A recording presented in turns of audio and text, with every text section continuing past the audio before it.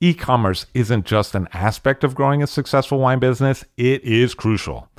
And that's why I strongly recommend working with Offset Partners.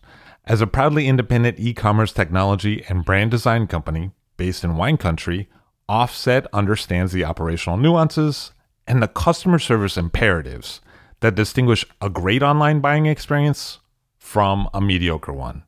And that's why leading and legendary brands like Saxum, Arnott Roberts, and Kermit Lynch Wine Merchant choose Offset's proprietary commerce technology platform to power their DTC sales. If you're an allocated winery or a high-touch merchant that values an elegant, effective commerce solution for both you, your customers, and your team, reach out to the smart team at offsetpartners.com. That's OFFSET, partners with an S.com, to craft a better direct-to-consumer experience. I'll drink to that, where we get behind the scenes of the beverage business. I'm Levi Dalton. I'm Erin Scala. And here's our show today.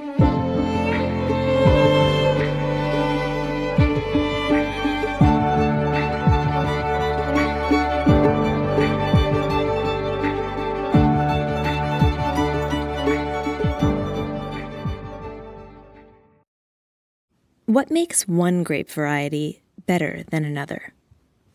This is a good question to keep in mind as we watch the dynamic wine world change over the next several decades. It's also a question to keep an open mind about.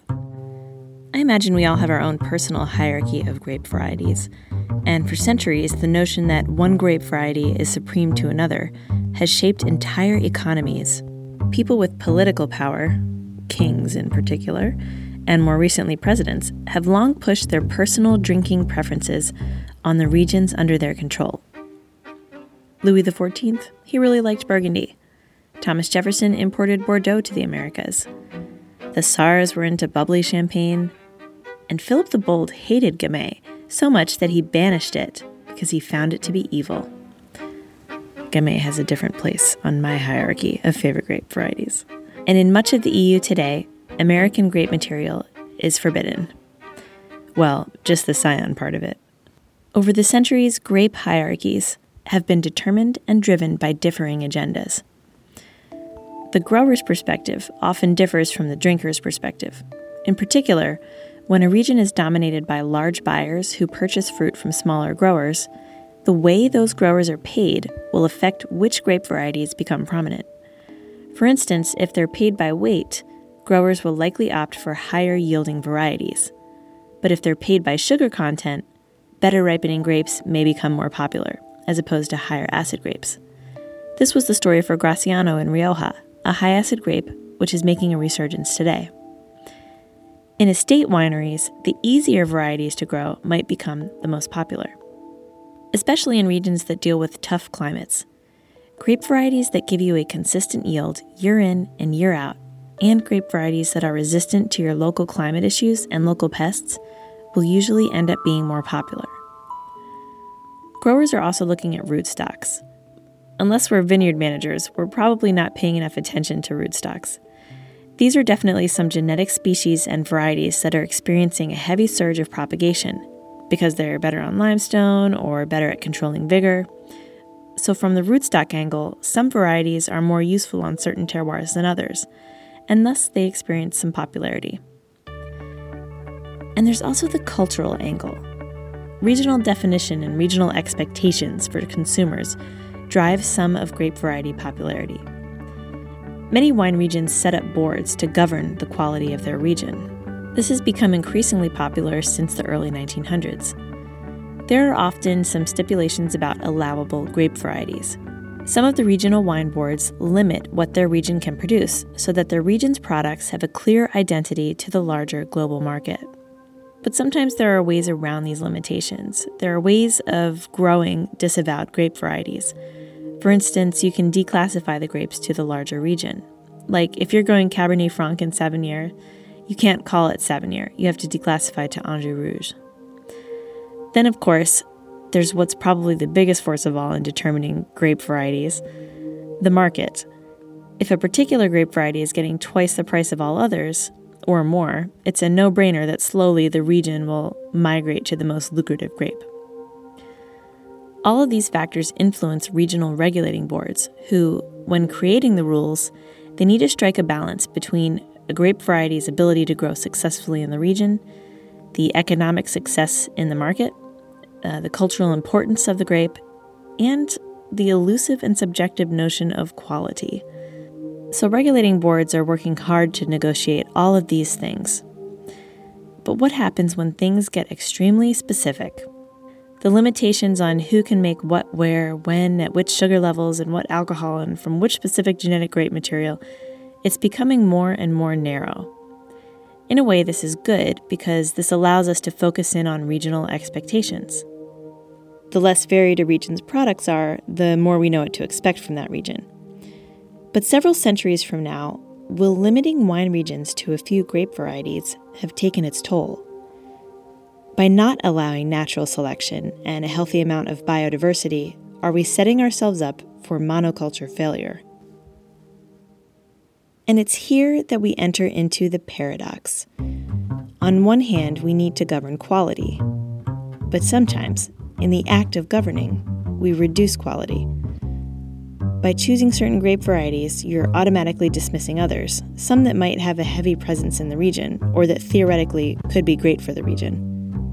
And sometimes governing boards, in their promotion of quality, allow grapes, but paint them pejoratively as workhorses or as quaffable wines of the region, while giving other grapes all the glory.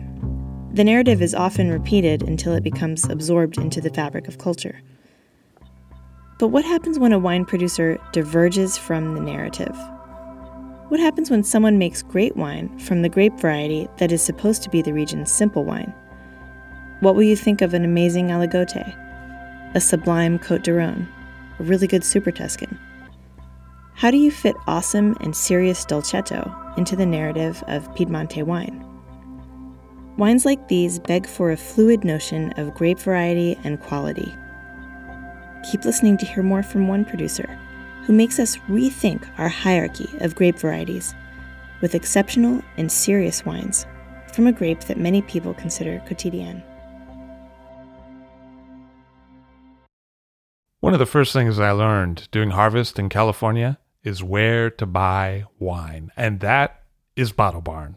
Classic wines, natural wines, cult wines, up-and-coming producers, excellent vintages, hard-to-source bottles, and daily drinkers. Bottle Barn has them all, and Bottle Barn has them all for great prices. Honestly, I really don't know how they do it. I've seen pricing from Bottle Barn for some fancy wines that is several $100s less than I would have expected. And I've also seen wines for under $30 that I would have expected to have been significantly more than that. Plus, when I get my wine, it's in perfect condition. That's why I do what all the best winemakers in California do. I shop at Bottle Barn. Try for yourself. Use the promo code VINO15 for 15% off your first order at bottlebarn.com. That's VINO15 for 15% off your first order at bottlebarn.com.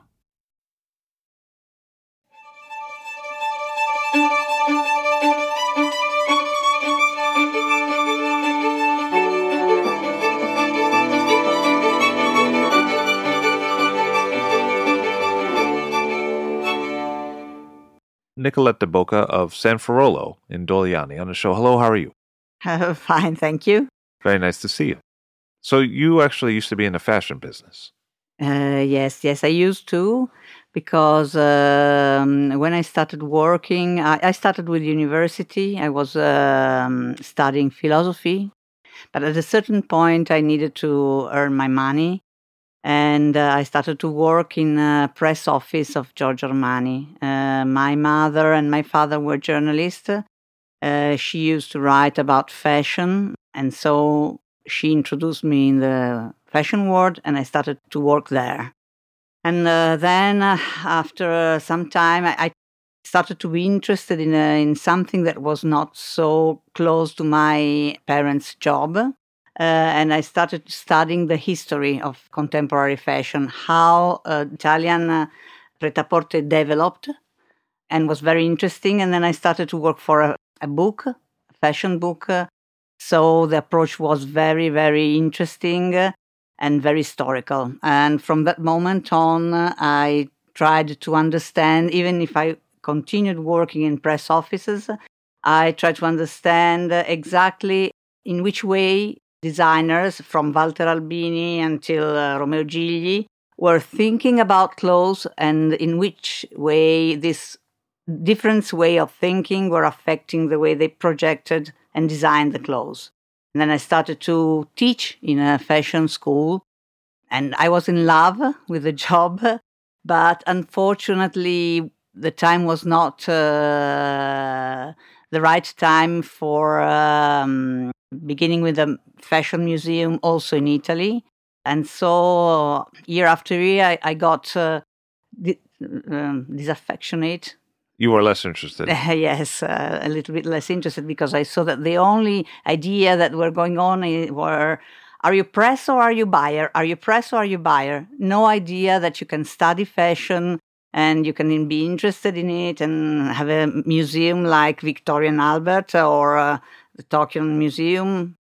Nothing. So I gave up and I changed completely my job. Well, what did you decide to do? At that time, I was married with my ex-husband, and he was coming from outside the city. He couldn't stand to stay in the city. He is a painter. And so we were married in Barolo. Franca Mascarello, the wife of Bartolo, married us, and we decided to try to find a small house there, just to stay away from Milan, stay away from the city. And slowly, I fell in love with the vineyards. It has always been something that was in my life, because my father used to bring me there when he was going back twice a year to buy wines. He was friend of all the traditionalist winemaker, Pira, Mascarello, Sobrero, Rinaldi, and was always an amazing experience. Because you enter the house, the houses were very humble, very simple, and they first offered you a coffee, for example, and then they took out from cabinet 2 very simple glasses, and then they said, okay, wait, I'm going in the cellar, and they used to come back with these incredible bottles. You open the bottle, they opened the bottle, pour the wine, immediately we were in another world. No small room with coffee anymore. It was an incredible symphony of aromas, and it was like opening the door in a fairy tale. You open the door and you are in Narnia. It's in another world. And then you go. We went when we used to go away with the bottles. Close the door, everything disappear. So this idea of the magic that you can feel when you discover something that you are not expecting, that is not introduced with a big tasting room or all the things that we know now should be done for marketing better the wines. It's the way I still think about the wine that experience left me. And how was it that your dad was familiar with those producers? What was the connection? The connection was that he was a partisan during the Second World War, and they were in the mountains in Cuneo. At a certain point, the winter was very hard, and they didn't have anything to eat in the mountains. And for this reason, and also for a political reason, they came down in the Langhe. And there is this wonderful story told by my father of this traverse from Valgrana to Langhe. They did it all in one night. It was in the middle of the winter, so ice, snow. And they could not even, they slept just 1 hour because during the night was the best time to cross the plain. And then they arrived and was like, oh, l'abbondanza. They could eat, even if it was war. In the cascine, you can find eggs, tajarin. It was magic for them. They had just eaten castagne sec for ages. And so they were in close relationship with the people that were living there. They were very supportive. And the wine producer had these cellars, and they used to hide the partisan in the cellars. And my father used to remember that at a certain point he was the father of Aldo and Giovanni Conterno, Giacomo. His father used to have an osteria with a cellar, and one night it seemed that the Germans were arriving, and so he said, okay, we cannot leave the wine in the hands of the German people. We go down and we drink everything before they arrive. So it was this close relationship with the partisan and trying to help them. It was a great feeling. And they stayed in contact after the war until my father was alive. And so basically it was a connection that he had for the rest of his life. Yes. Those war years and the people he had met who had helped him out with shelter. Yes, of course. And sometimes those were also vigneron, like people who had cellars because they could hide them. Yes, yes. Especially vigneron. And he used to remember with Bartolo Mascarello and said, do you remember when we were frightened by the Germans? Now they are our first clients. They come here. It's a second invasion, but now it's Pacific, and they buy a lot of wines. But Bartolo used to say, but I still feel that I'm a little bit afraid because I have the memory. When I hear the German voices, this way of speaking, I remember. So did you end up meeting Bartolo when you were younger? Yes. And what was that like? Was he walking at that time? Yes, not a lot. He already stayed at home, but he was moving around the house. I didn't have the chance to meet his father, the father of Bartolo, which was a great man. He was involved with the Socialist Party, which for our area is it's quite incredible. A big culture. He was had a lot of magazines and books that no one could expect from vigneron. And so your dad introduced you to the region, and you sort of reclaimed that introduction later in your life. You came back to the place. Yes. And what was your first step when you decided you wanted to live in the country in Alenghe? I never decided. I just fell inside it. Because we started renting a house in Barolo, the Chabot that Bartolo has. And then a guy that was working at the time for him, Alessandro Fantino, became a close friend. We were almost of the same age. And he started to bring me and my husband around and to show us this is a place where I would like to live. Look, what a beautiful vineyard. And step by step, we fell in love with this wonderful house, which is San Ferrero, because San Ferrero is on top of the hill. You can see all the mountains. It's a wonderful place. He brought us there thinking that he would like to live there, but we bought the house. And he said, okay, you have the vineyard, don't cut it now. You try to work it for 1 year, and if you like it, you go on. If you don't like it, you just take it away. And he helped us the first year, the first harvest. We made the wine in his cellar in Monforte. And I could not go back. I mean, it's my life now. But originally it was an idea of like a retreat from city life, but then it became that you were making wine. Yes. And I think that this is much more interesting because you can really live the life of the place. I was inside the life of Dogliani, talking with other people about the weather, the wine, just stay there a couple of days. And then this is a kind of job that you cannot do a couple of days. because in the first year after we started, we tried to stay in Milano and have the vineyard at the same time. But the weather doesn't care if I am there Saturday and Sunday or not. Maybe we planned to do some jobs, some works on Saturday and Sunday, and it rained. And then the same things should be done in the week, so we had to stay there Monday and Tuesday. And from that moment, I started to understand that while in the city you have the power almost on everything. I mean, you don't care if it rains, if it's sun, if it's hot, if it's cold, because you can work until 4:00 in the night if you want. You are the Padre Eterno, the God of your own life. There you had to something bigger than you that decides, and then you have to follow. And in a way, this changed completely my life, because I don't like to be God.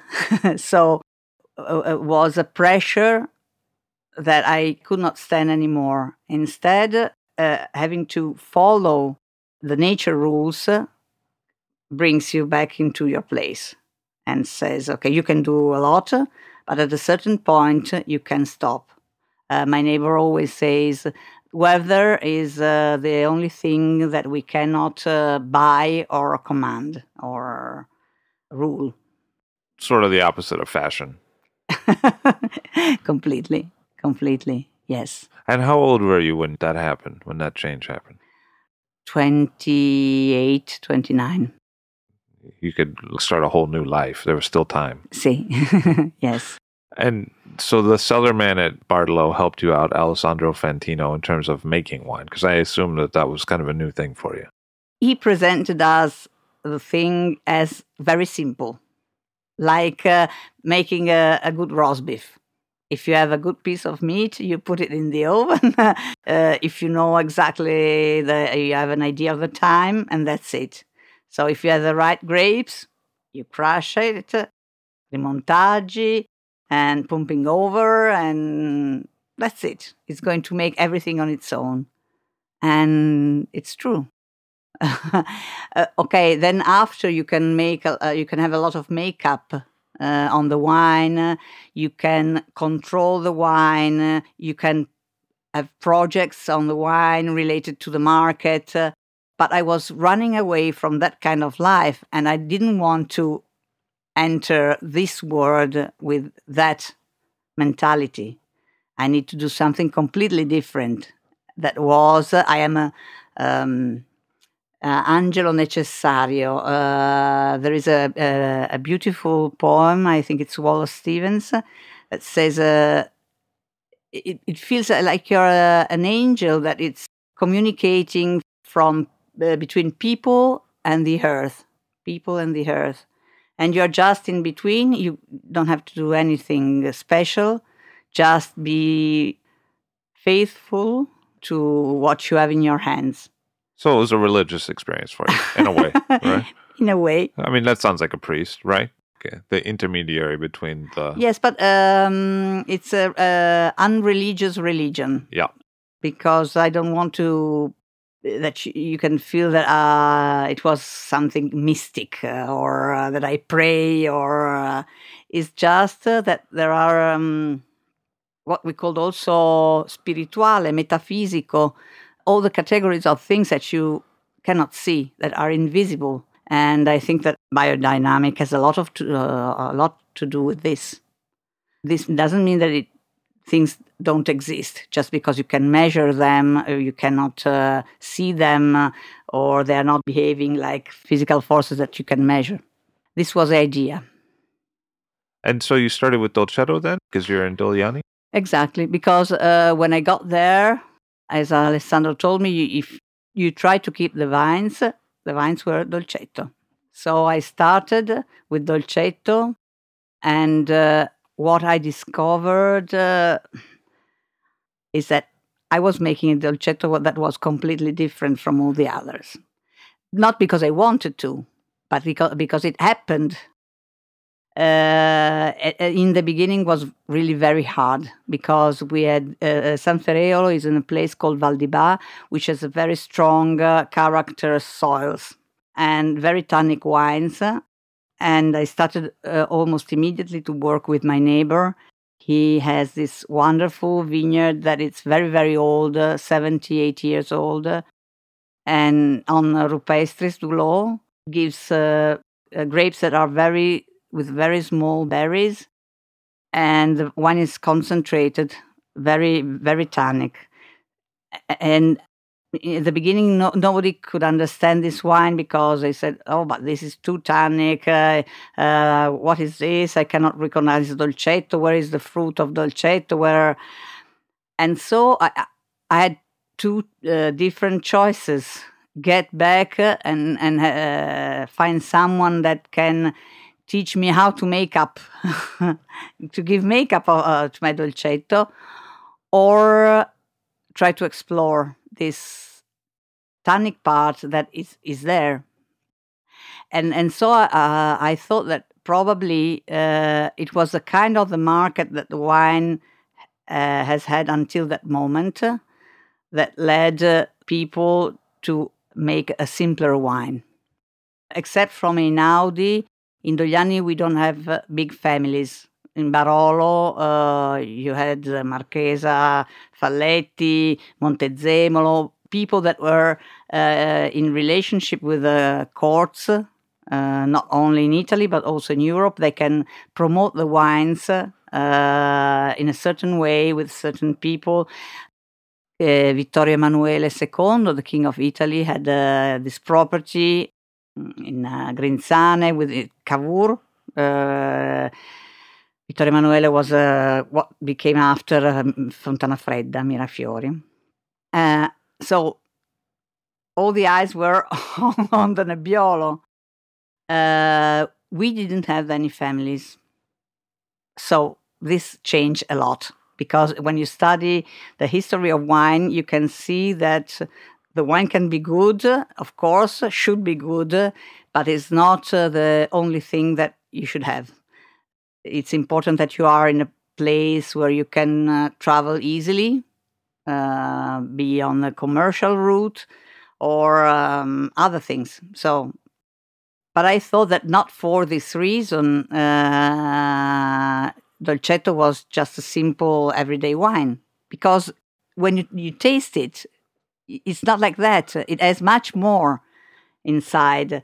All the antociani, the polyphenoli, it's complex. As a grape, it's complex. Yes, and it's complex also to work with it. Very complex, because it needs a lot of care in the vineyard and after in the cellar. And you have a wine that it's very delicate, but at the same time has this strength in tannins and polyphenols, which you don't know how to manage, because on one side delicacy, on the other side strength. And so I started to try. At the time I was also friend with Beppe Rinaldi, and I didn't have a good cellar. I was working in a very small room, and he said, "Why don't you bring the wine in my cellar? I have a big wood. You can keep it there until you're going to have a bigger cellar and buy your own botti." And I did that, and was incredible how the wine changed, staying in a little bit more in wood, oxygenating. And so I could push a little bit more on the maceration, and pushing on the maceration, pushing a little bit on aging. I got to the point where I am, and I released the wine 8 years after the harvest. Because it's interesting, because Dolcetto has a lot of color, right? But Nebbiolo doesn't really. Yes. And so it's almost like I could see in the region why it might be hard to approach Dolcetto if you're thinking about Nebbiolo. Because, if the standard is for one kind of grape and it has a different kind of characteristic that's so obvious, which is color, I could see where people might get confused trying to develop what we would call like a protocol or a playbook for that other grape. Yes. it gets color really fast, and then what happens with Dolcetto? Like, in the fermenting must, immediately it has color, so then what happens next? What classical producers do is try to avoid the tannic part. We have important big seeds, so they should be perfectly ripe because our tannin comes from it's wood tannin. Instead, Nebbiolo has the tannic part is on the skin, and you can if you try to eat the uva, you can feel immediately that the tannins it's not a pleasure eating a bunch of Nebbiolo. Instead, Dolcetto, it's also very good as a like grape a table that you grape. yes, table grape. In our area, usually they take a plateau and they put the best grapes and they keep it for until, for example, Christmas time, and you eat them with cheese, sheep and goat cheese. So it's a completely different approach. If you taste Dolcetto, it's just sweetness because you don't have the acidity of Barbera and you don't have the tannic part of Nebbiolo, and you feel the sweetness. Probably the name was also for this reason because as you taste it, this is the immediate. The sweetness of the grape, but not the Yes. wine. Because a lot of times when people think exactly, of the, exactly. But after when you get the color, the second thing is while the alcohol is going up, it's a solvente, Sure. and it starts to extract tannins. So for a long time, the main problem was how can we get the color and the stability of the color and at the same time avoid tannic part of the seeds, and so rotomaceratori, trying to extract the seeds from the bottom and have the wine that is more round and soft. And also in that situation, I decided that I didn't want to go against the grape, and maybe was like, no, we go through it. Sometimes when you're on a beach, you have big waves. If you try to avoid them or if you run away, maybe they catch you. Sometimes you have to just throw yourself in the middle to get out from the other side. And this was this is a feeling I have always in my life with all the problems. So I thought maybe we should go through these tannins, get them all, and then wait. Okay, you have to wait a lot. What I really want to say is that there is no blame absolutely for what other people are doing, because I can understand perfectly that now with thinking about what is paid a bottle of Dolcetto, it's a miracle that people are still making it.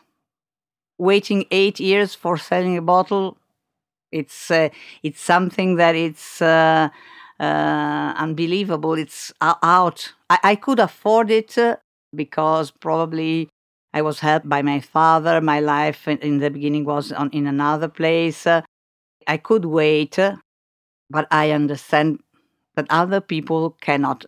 As Pequenino says, your decision, your road, the road you choose, it's interesting, but it's not, you cannot share with anybody else because people in this place, in Dogliani, we need to make money because the estates are going to close if they have to wait for so long.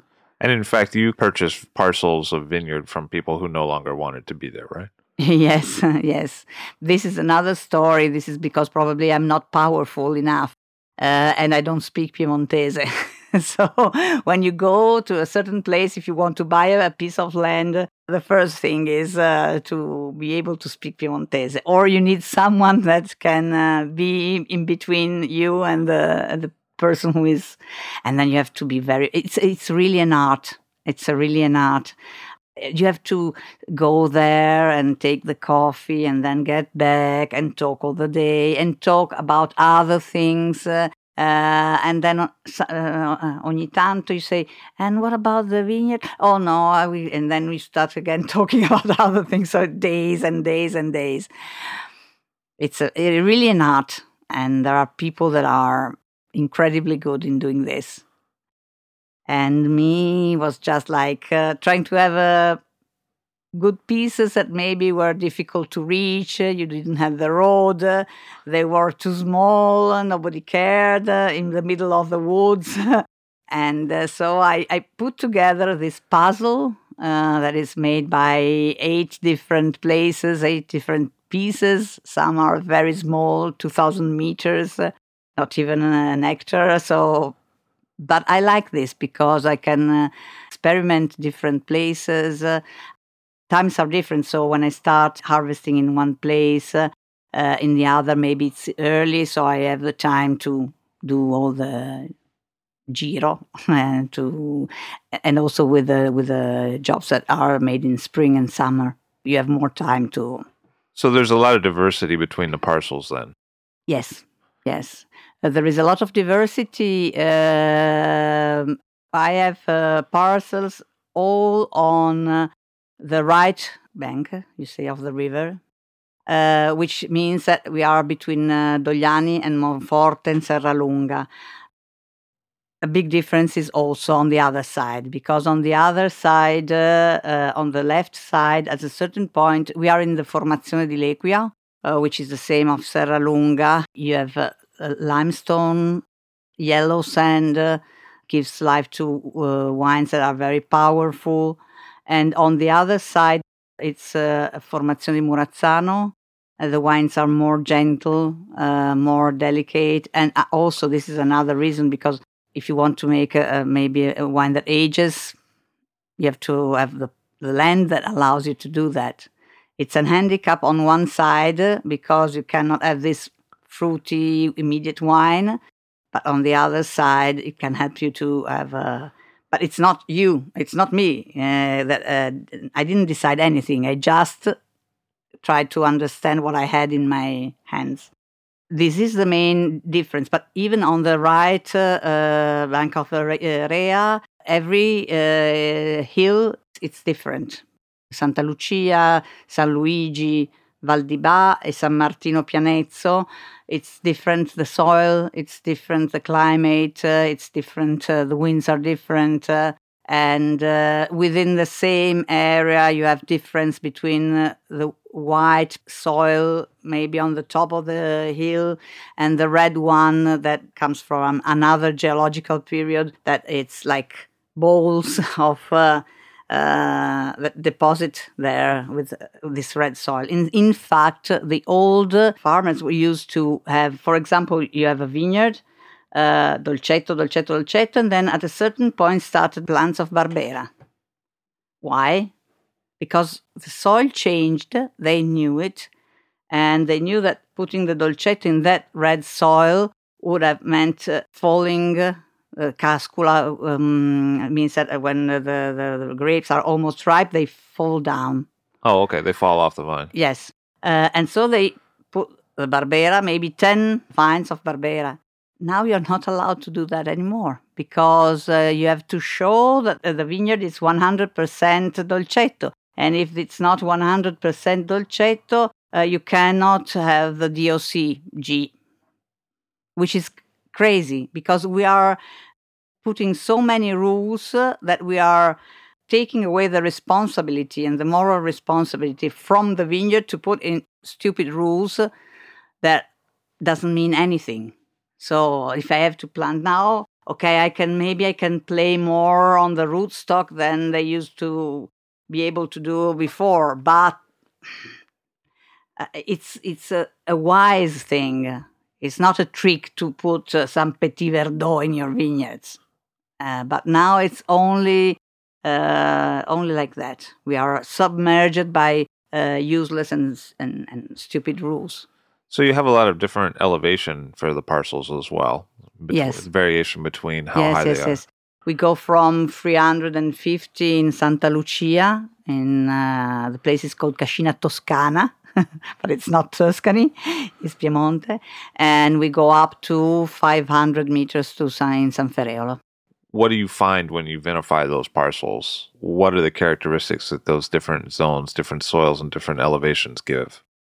Okay, I can tell you my experience, but I don't want to say that this is the total experience of the area. Maybe the producer that have their estate in Santa Lucia feels can have a different feeling, but my impression is that in Santa Lucia you have soils that are more fertile, and you have wines that have a high alcohol degree, ripens earlier, wonderful dolcetto, but they're not meant for aging very, very long.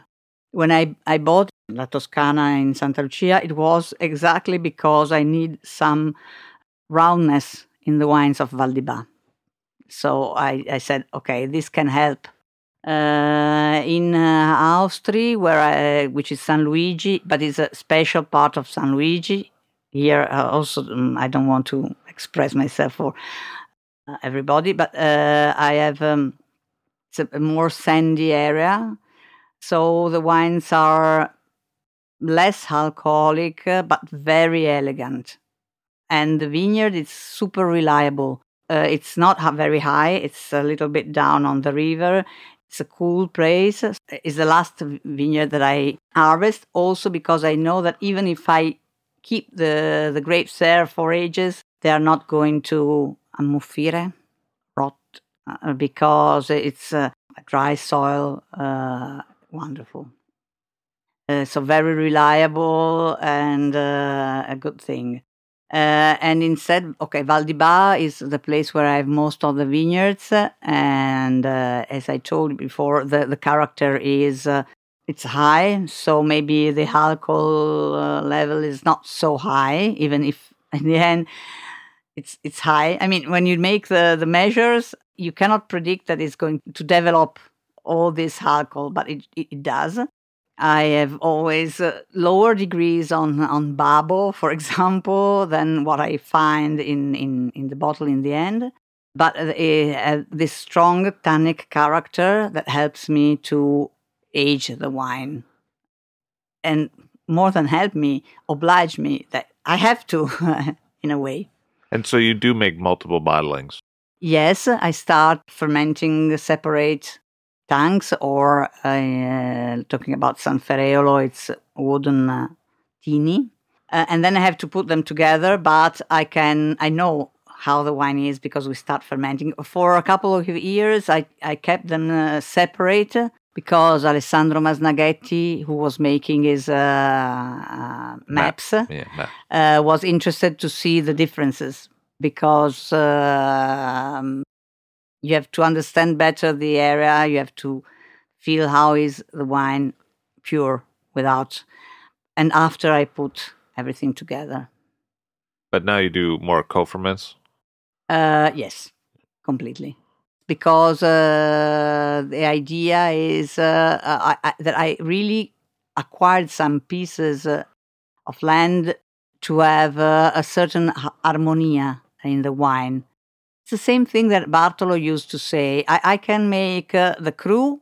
He used to say, I can make the cru and divide my clients and make them argue because they want this or that, and maybe have difficulties to fill the botte. Or I can try to make my Barolo, which is the sum of all the terroir I have. And I decided for the second. This is what he used to say. I mean, the cru idea, it's very complex because it's a political and economical idea, first of all, not a wine idea. The systematic idea of the cru that started, for example, in Bordeaux, was starting from how much that bottle was paid. And this used to put a level which was have nothing to do with the capability of a winemaker, of the producer, but on this ability to sell the wine, or the merchant ability to sell the wine. And now we have this idea that Grand Cru is the best, and I think that it's a dangerous idea. I mean, we should think about it not as only truth, but as a specific economic and political point of view. You think it's more about branding and sales than about actual hierarchy? Yes, I think that you can have good qualities in each piece of land. I mean, okay, not in the plain where you can make patate, but at a certain point you can have qualities in places where you have maybe less alcohol degrees, less power. So the problem for you is that someone comes in and says this kind of wine is the best, and the parcels that produce this kind of wine are the best parcels because you appreciate multiple kinds of wine. Yes, that's the issue, right? Yes. For me, yes. For me is maybe it's a female point of view. I mean, it's like, this is yours. These are your children. Okay, this is intelligent and this is stupid, and no. This is good in mathematics, and this is a great chef. And this one, it's like Donald Duck stays on the bed all the day, but it's okay like that. He's making funny jokes. Everyone has a specific role, and we are all valuable. The problem is to find the person that can understand what is your talent, and I cannot try to make a long aging wine from certain vineyards, and I cannot try to make immediate wine from others. This is useless, and our jobs, I think, is try to find the best and try to get out the best from single piece of land. After that, of course, if I have a south exposition, I will have more grapes. They will ripen easier. But this is again an economic thing. But I feel like a lot of times when people say in the wine world, when people say it was a good vintage, a lot of times what they're saying is it was easier to farm. Like the perspective is from the farmer. Yes, the perspective. If I have to think about the vintages, I think about, as a farmer, I think about the grapes, and then I get amazed by the wines, because from vintages that I hated because of the difficulties of harvesting came out wonderful wines. From vintages that were incredibly boring because it was so easy to harvest, boring wines. It's difficult. Really, for me, it's completely unpredictable, but maybe it's because I don't have enough experience. But you do age the wines for quite a long time, so I feel like you, more than a lot of producers, would have some sense of how they mature in the cellar, in the bottle. See, but they're still evolving. Yeah. So well, it's hopefully. difficult. Right. So it's difficult, and they go like this. I mean, as you know, at a certain point you think, okay, this is the last year. I have to drink everything because it's not going on anymore. And then 2 years after, it's still at the top again, and then it's alive. I mean. Because it's a marriage, it's a love marriage between the time, the evolution of the wine, which is not like Mathematica, a line that goes straight up or straight down. What is really important, what I realized is that making this job gets you back to the circular time, which is the time of nature. We are not talking about moto perpetuo di Newton. It's a good thing, but what is done by different elements. You have the physics part, the materia, and okay, the moto perpetuo law, and so on. But then other things, and you have this circular time, and the wine goes up and down and up and down, and it's not like a straight line, predictable. Which for you, it mirrors the idea of physical seasons. Yes. Where the flowers come up and then the winter brings them down. And of course. That cycle. If you look at the vine in the winter, You would never say it's going to burst of life after 2 months. And it's the same vine, the same plant. I mean, but it's two completely different stati. So if you focus only on one moment and you think you can take it forever like that, you're completely out of nature. No way. This idea of metamorphosis, we cannot appreciate enough how important it is. It means that the vine or every plant or everybody has already inside a story that it should be taken out and developed, and then at a certain point you go back in your personal winter and then you find your personal spring again. And now instead we have to be always happy, always sad, always something. To be predictable, I'm sorry to say it's also an economic point of view. Because people can know what kind of brand they're buying and they know what to expect. Yes, and if you are predictable, I can sell you that kind of pills, or I can sell you this, or it's an economical point of view. So you started in 92. 1992 was 92. What did you start with at that time? I had only a small vineyard on the north side. When I bought the house, the south side was my neighbor vineyard. I got there mainly for the house and going away from Milano, so I didn't care a lot about where the vineyard was. When I started, I realized that I had the north part, but was a very good north. I mean, where we have Dolcetti is a very thin soil. We say magro, but to say that which is not very fertile soil, with small pieces of gesso, chalk. And around these small pieces, you have the soil, which is very calcareous. So it's good, even if it's and it's on the top of the hill. So being north was not so problematic. But we are 500 meters, so it's quite important height. And I started from there, and then I started to get small pieces of land here and there when someone could not work anymore. There is nothing so sad as an abandoned vineyard.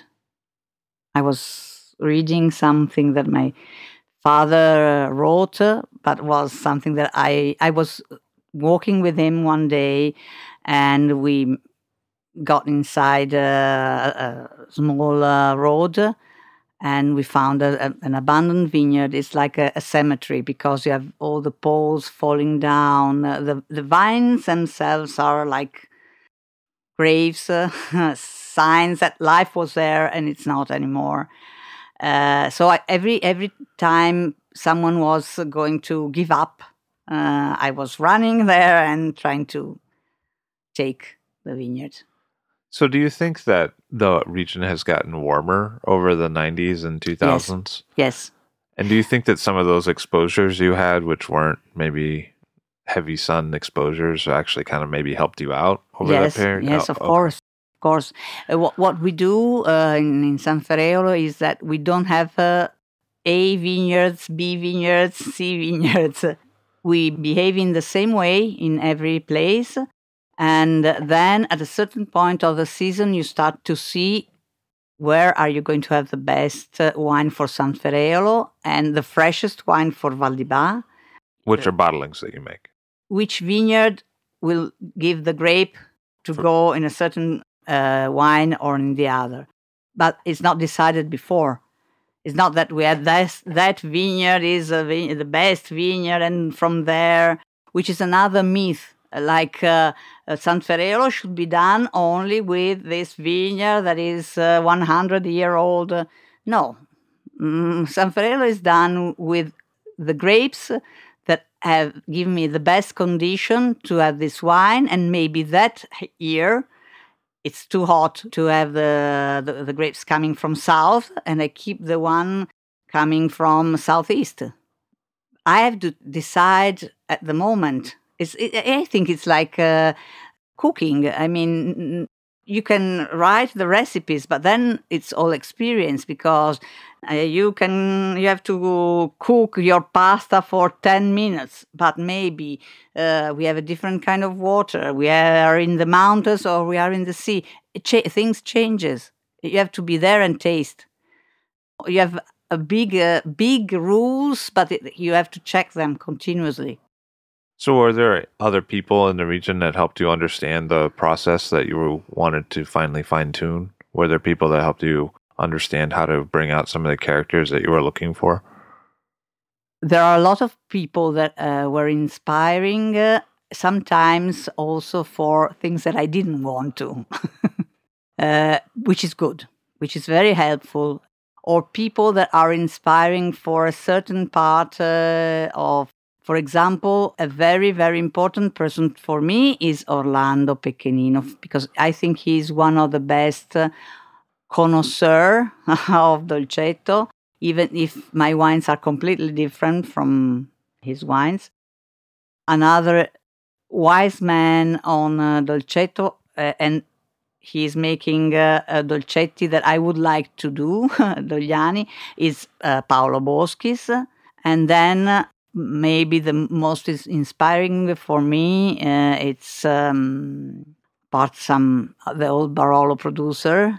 It's Flavio Roddolo, which has a very, very strong character in wines.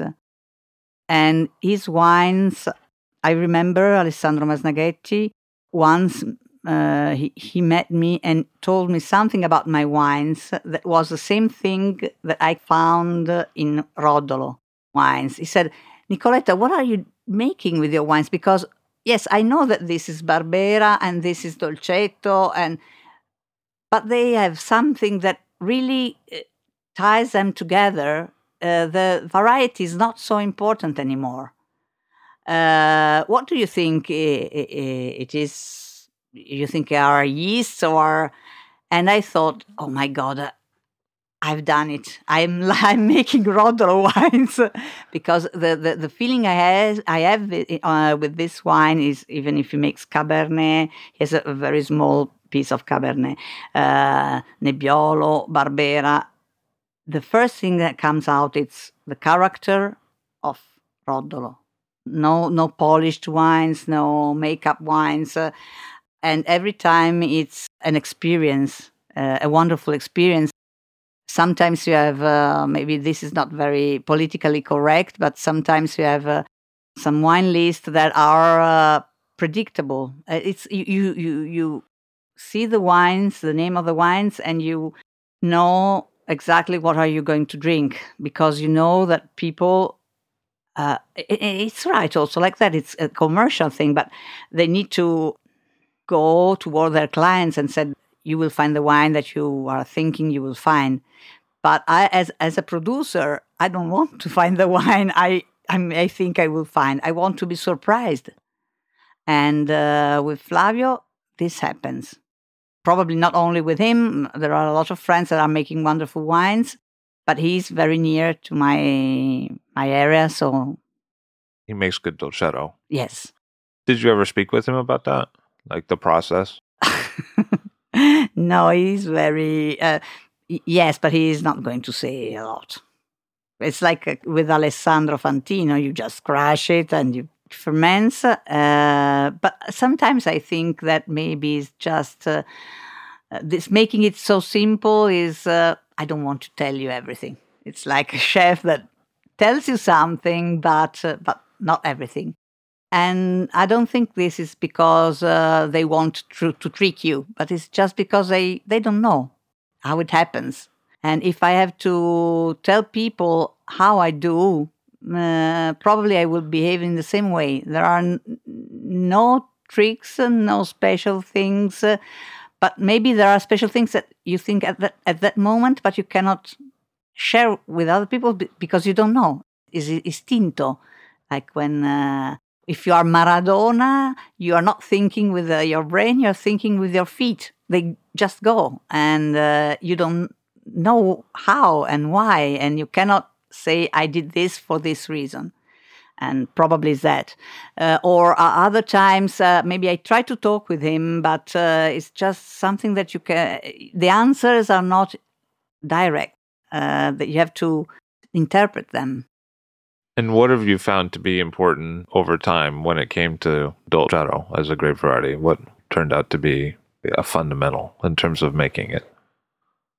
Very difficult, because some people say that you have to be very careful about racking the wine, but after, and I do it, I am careful, but I discovered, for example, that in biodynamic in the last years, probably using less sulfur, I don't know, I can keep the wine on the lees for a very long time.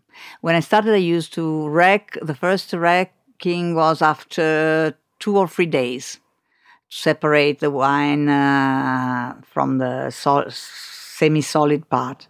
And then another one after 1 week. And this obsession for cleaning the wine was because it really was stinking. But starting from 2009-10, I didn't have any problems with the Dolcetto anymore. And I don't know why. I think about biodynamic, about the way we behave in the vineyard, but maybe it's something else. I really believe biodynamic is important, but I don't want to have followers. I'm not a predicatore. So it's just a supposition. I mean, maybe it's that. So this is not important anymore. What is important is to give oxygen to the wine, because it needs it. We made a research with Istituto Sperimentale di Enologia di Asti more than 10 years ago, and they discovered the Dolcetto has this very strong quantity of polyphenol and tannins, and amazingly, the professor who was following this research said, looking from the data, you should not bottle the Dolcetto before 4 or 5 years. And everybody was amazed, because we used to bottle it in 6 months after, and this probably is the problem. What I discovered with natural wines is, if you want to make natural wines that are in a way clean and perfect, you need to have time. That's the only problem. You don't have to force the time that each single grape has, because Dolcetto is completely different from Barbera and from Nebbiolo. They behave completely differently. So in the cellar, maybe you can be worried for a tartaric deposit in Dolcetto, but you will not have to worry about it in Nebbiolo. So, and even in the vineyard, you cannot behave in the same way with all varieties. So do you think that there's historic examples of Dolcetto that weren't bottled for 5 or 6 years? Or do you think that we didn't know that because it was often blended with other grape varieties from the region historically?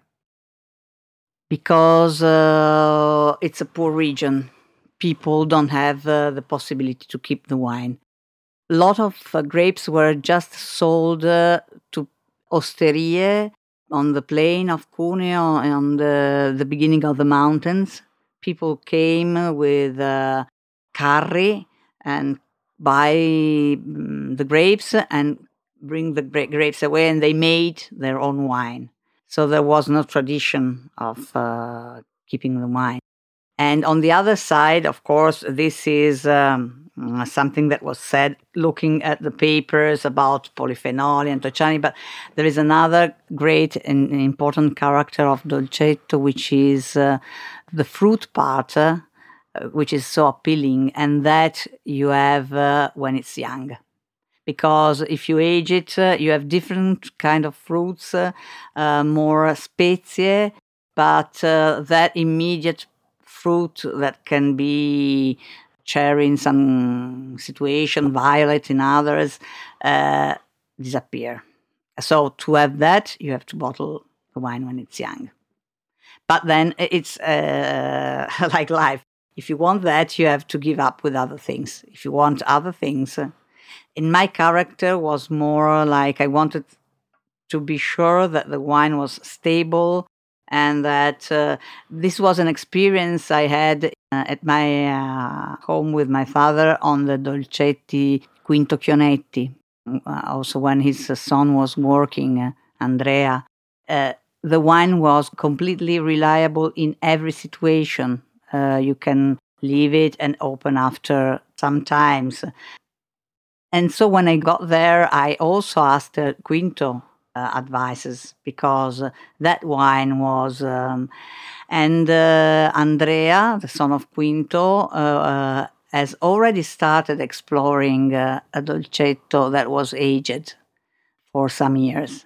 But unfortunately, he died, so he could not go on with the experiments. And now he's the son and the nephew of Quinto, Nicola Chionetti, entered the estate 2 years ago, and he's starting again to explore. So I have a colleague that it's going on in this direction too. But it still seems like a fairly handful of people who are taking Dolcetto to a level that we might think, oh, this could approach something great, you know. Yes. Never forget about the situation, the families, the lack of families. On one side, this is it's a good thing because in our area you can still find estates that are not only wineries.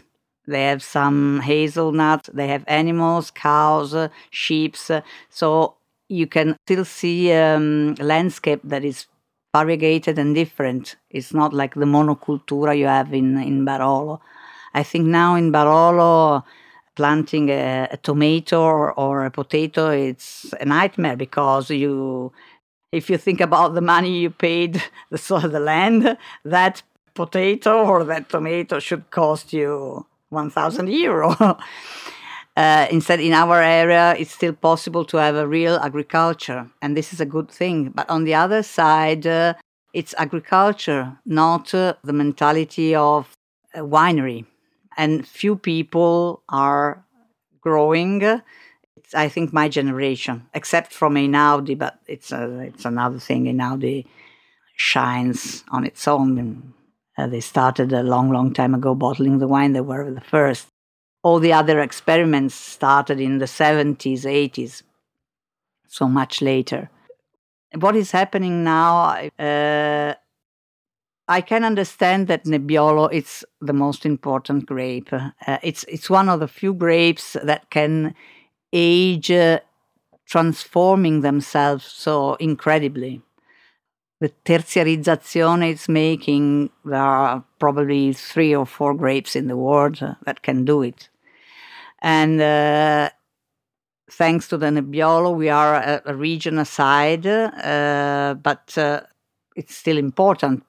We are near and we benefit in a way of the presence of Nebbiolo. But there is also a contro because Nebbiolo Langhe Nebbiolo is taking the place of Dolcetto. Because you have the word Nebbiolo, it's easy. It's a lightweight wine. It's elegant, no color. You can have it for lunch and feel like I cannot have the Ferrari, but I have a sport car that seems a Ferrari.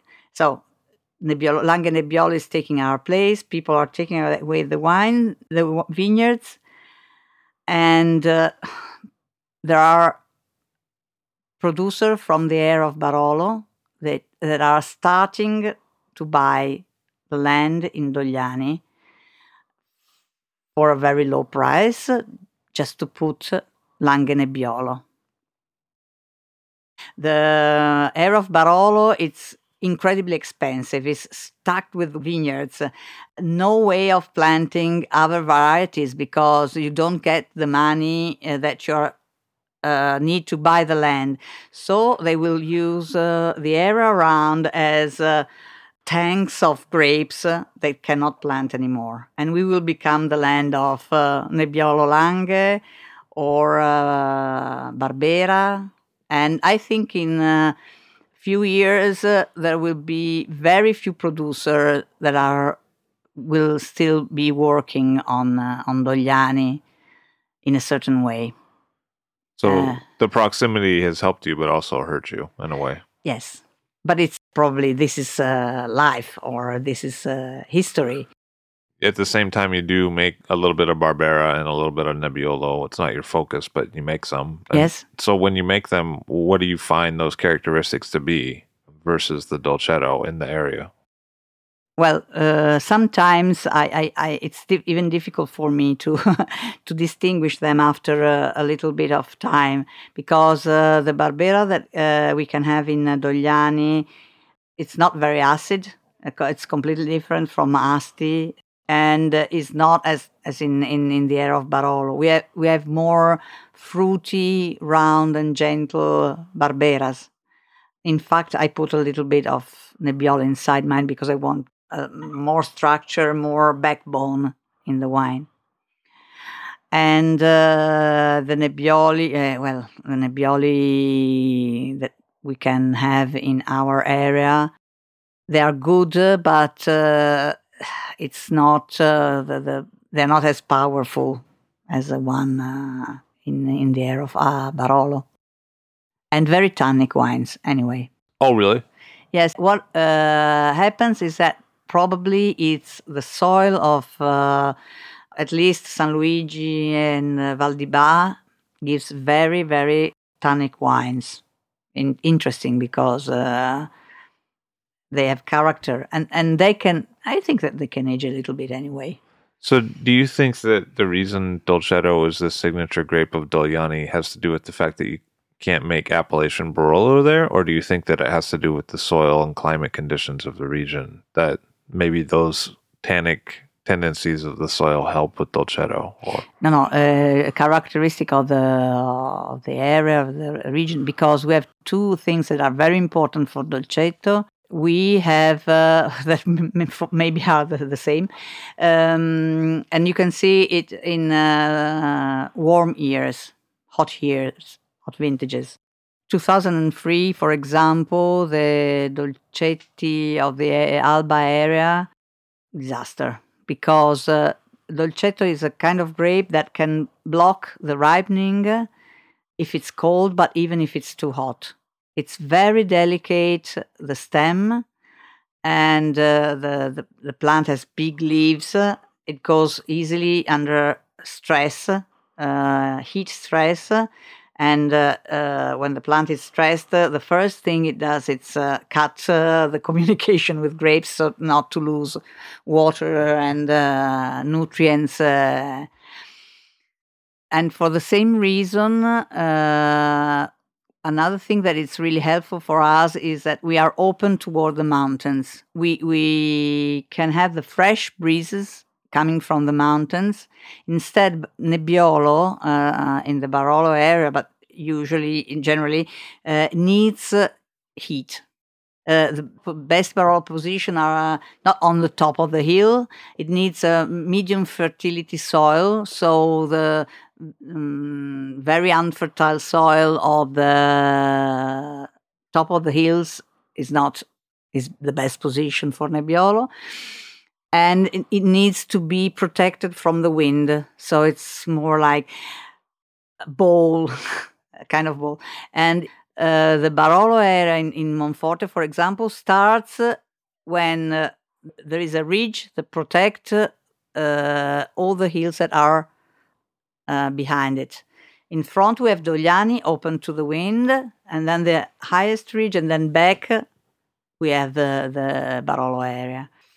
Two different needs, the Nebbiolo and Dolcetto. So the idea of planting in Dogliani was was not only an idea, was the fact that the grape should ripe better. So what do you think that the curve is? Like, what is the possibility for Dolcetto? Is it possible to have a 20-year-old Dolcetto, or is it a 10-year-old, or what is the... I'm still experimenting. The oldest, and consider also the fact that I have old bottles, but that they were not done as I do them now. Not the same long maceration in wood, no, the same suspension of the lees, batonnage, not the same. So I think that we have more chance now to have longer wines that live longer. But I've tasted, for example, an 80, I cannot remember exactly if it was an 82 or 85 Dogliani from Chionetti. It's incredible. It has a different, of course, if you think about the way of aging that Nebbiolo has, no way. But not a lot of wine can age in that way. We have wonderful wine that are appreciated when they are old, but they age gently, just changing a little bit the aromatic side in more underwood notes. Sure, like notes of the forest. Yes, exactly. So we're not obliged to behave like a Nebbiolo, and in that direction, I think that Dogliani can do good things, very interesting things. The father of Nicoletta Bocca was a partisan for Italy, and she unlikely became a partisan for Dolcetto. Thank you very much for being here today. Thank you. Nicoletta Bocca of Sanfarolo in Dogliani in Piemonte. I'll Drink to That is hosted and produced by myself, Levi Dalton. Aaron Scala has contributed original pieces. Editorial assistance has been provided by Bill Kimsey. The show music was performed and composed by Rob Moose and Thomas Bartlett. Show artwork by Alicia Tenoyan. T-shirts, sweatshirts, coffee mugs, and so much more, including show stickers, notebooks, and even gift wrap, are available for sale if you check the show website, alldrinktothatpod.com. That's ILL, drinktothatpod.com, which is the same place you'd go to sign up for our email list or to make one of the crucially important donations that help keep this show operating. You can donate from anywhere using PayPal or Stripe on the show website. Remember to hit subscribe or to follow this show in your favorite podcast app, please. That's super important to see every episode. And thank you for listening.